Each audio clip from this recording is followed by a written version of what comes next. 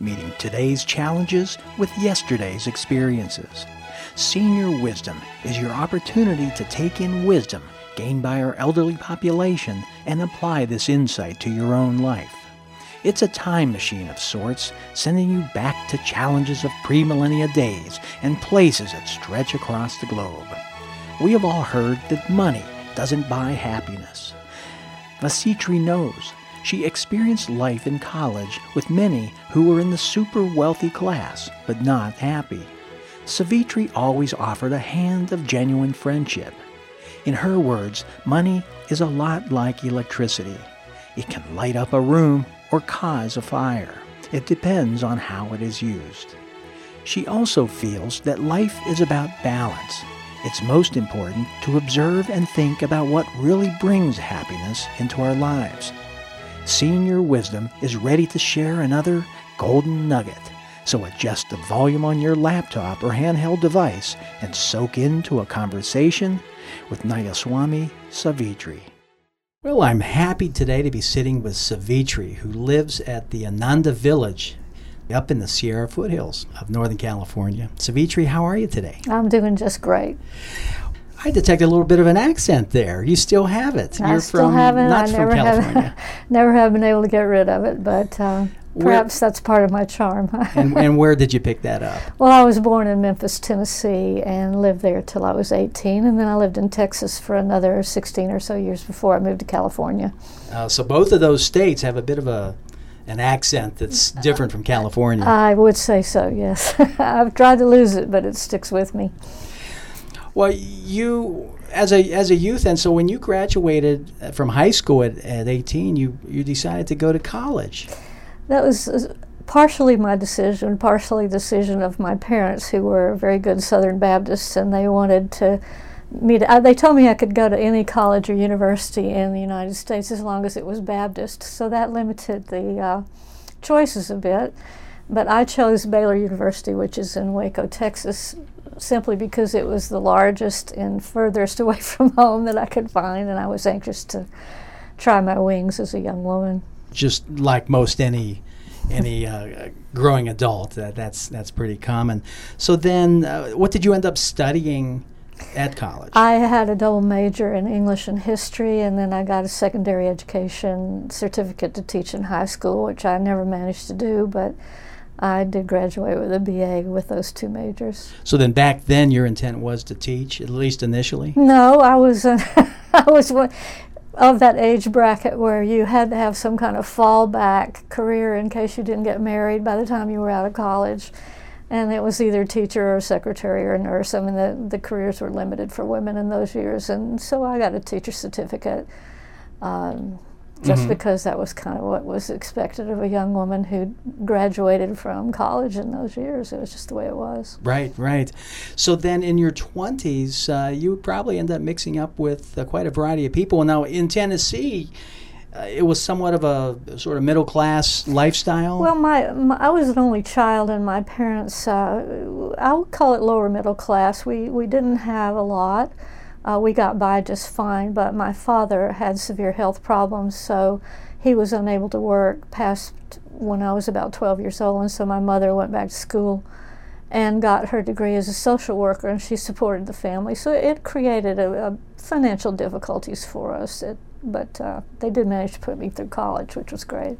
That's pretty incredible back then to be able to put you through college. And Baylor was not an inexpensive school either. Yeah, and so when you were at the school, were a lot of the kids coming from a similar type of background? No, I mean, I'm sure there were, but the truth is that for whatever reason, karmic reasons, I got thrown in with a lot of very, very wealthy people. Texas at the time was experiencing a huge boom in the oil industry and other industries, and my first college roommate, for example, was a lady whose father really literally almost owned most of West Texas, either in land or oil leases or cattle or all of that. She was an extremely wealthy family. So that was my first experience of being around what I would call not just the rich people, but the super rich. So then the sky was really had no limits in that environment. And for whatever reason, that continued. That was a theme in my life, is that I was roommates or friends or whatever were from this kind of Texas rich people, which was quite interesting for me to experience as a young woman.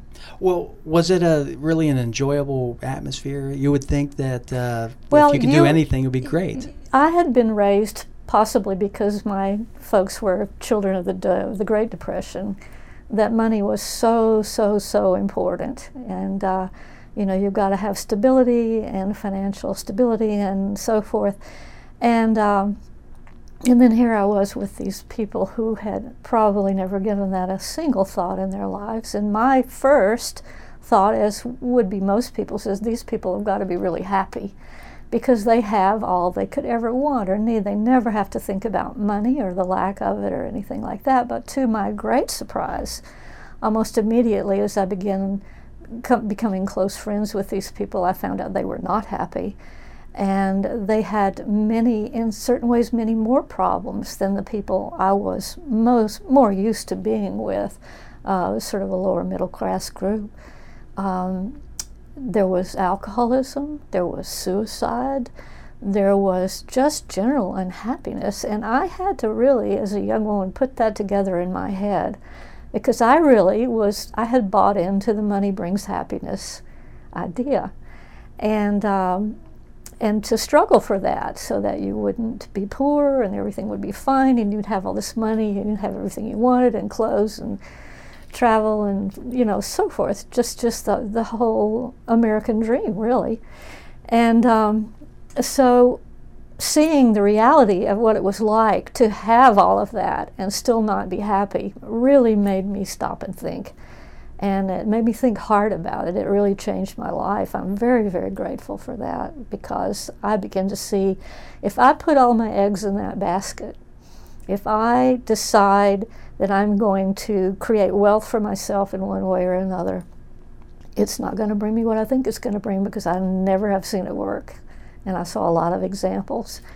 As a matter of fact, it looked like it was going the other direction. The more money they got, the unhappier they got.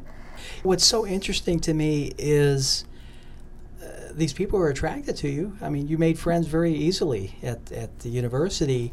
What was it? What do you think it was that attracted them to you and you to them? Truth being, I think it was really serendipitous. I mean, it was my roommate. We were assigned to each other. Why they'd put a poor girl from Tennessee with a rich girl from Midland, Texas, I don't know. Yeah, but the bottom line is you actually became good friends. Well, I mean, at times you end up with roommates and you spend less time, as little time as possible. I'm a nice person. I get along with people really well. You seem to be great. I get along with people, and I'll tell you a quick story here. That will maybe illustrate or answer what you're saying. Later on, after I graduated from college, I made good friends with a woman who was really one of the richest women in Texas, and her parents were, and she was, by this time I was in my mid-20s, she was a little older than I was. And we one day were talking about friendship, and she said, I envy you in a way, because I'm never, ever going to be able to have any friends. And I said, what do you mean? And she said, well, I've been taught from birth that no one would ever really love me for who I am, that everyone was out after my money, and I had to guard against this. And she said this with tears in her eyes, and it made me cry too, because I said, well, you don't have to think about me that way. I don't want your money. I'm your friend. And she said, I know you mean what you're saying, you're trying to mean what you're saying, but I'm sorry, I can't believe it. Because I just have been trained that way from birth, that no one really wants to be my friend. And it just broke my heart. And it really brought that lesson home to me so strongly. Again, money does not buy happiness, and as many times it brings misery. That brings two points. One is, unfortunately, there are people that go after the bucks. Of course. You know that. But there are many, many people that see through all that and look at you for who you are. And you, from the sounds of it, were a person that just looks at the individual, not what they own. and that's where the friendship came from. I think that's what attracted them. I would Could be. I'd put a wager on that one. I think that might be it. Could be. I would hope so, because one of my mottos as life has gone on is to offer the hand of friendship to everyone that I meet, and sometimes that's not easy. You have to look beyond the personality sometimes into the deeper part of people. Yeah, so don't judge actions necessarily, but what's behind Separate motivating the actions from the essential person. A person's actions don't mean that's who they are. There's always someone underneath there who is a great and shining soul, really. And I've learned to look for that, and when you look for that in someone, they feel it, and it makes an impact on them. Well, they certainly felt it in your college days. Really, what we're taking away from this seems to be that money doesn't buy happiness. It really doesn't. I don't think so. My mother used to make a joke, said, "Money isn't everything, but it's way ahead of whatever's in second place," which actually I think she believed. But no, I think there's nothing wrong with money if people choose to seek money. But in later life, I've come to understand that all money really represents is energy. And having energy is very important. If it brings you money, fine. If you know how to use it in the right way and don't let it destroy your life, great. I'm all for it. I'm not a person that's anti money.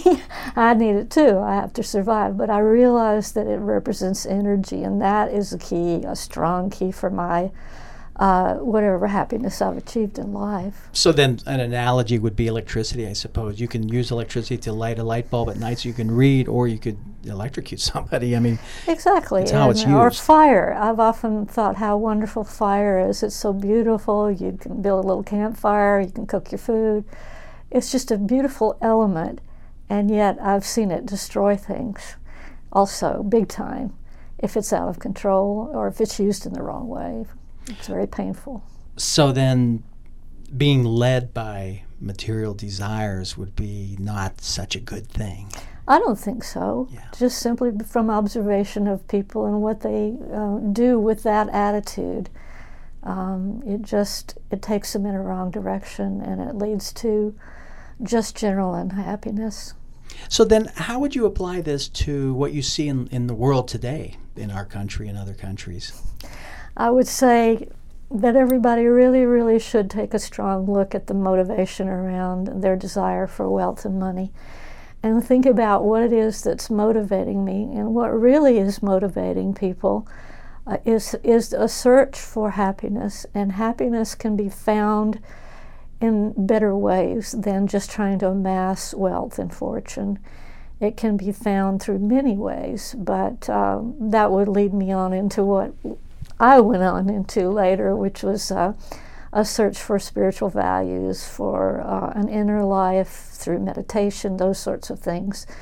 And to me, that's the true essence of happiness, is real joy, not just happiness, but a permanent state of inner joy that you cannot be shaken from no matter what's going on around you. I mean, things are falling apart around you, you still have that inner core of strength and of joy. So then, putting into perspective money, material things, what, in your view, is the perfect balance? I think we're in the physical world. Yes, we are in the physical world, and I think balance is important. I think we're out of balance is the problem. I think we're too far over on the side of, if I get enough money, I'll be happy. And it would be really wise for people to investigate this seriously through thought and thinking about it, and perhaps just observing people who seem to have it all, just as I did as a young woman. And if it is true that money does not bring happiness, then what does? And I want to shift the weights a little bit more in that direction. It would be wise to do that, for everyone. I truly believe that. Savitri, thank you. You're welcome. This is something that I'm going to be thinking about too. It's my joy. All right. Bye-bye.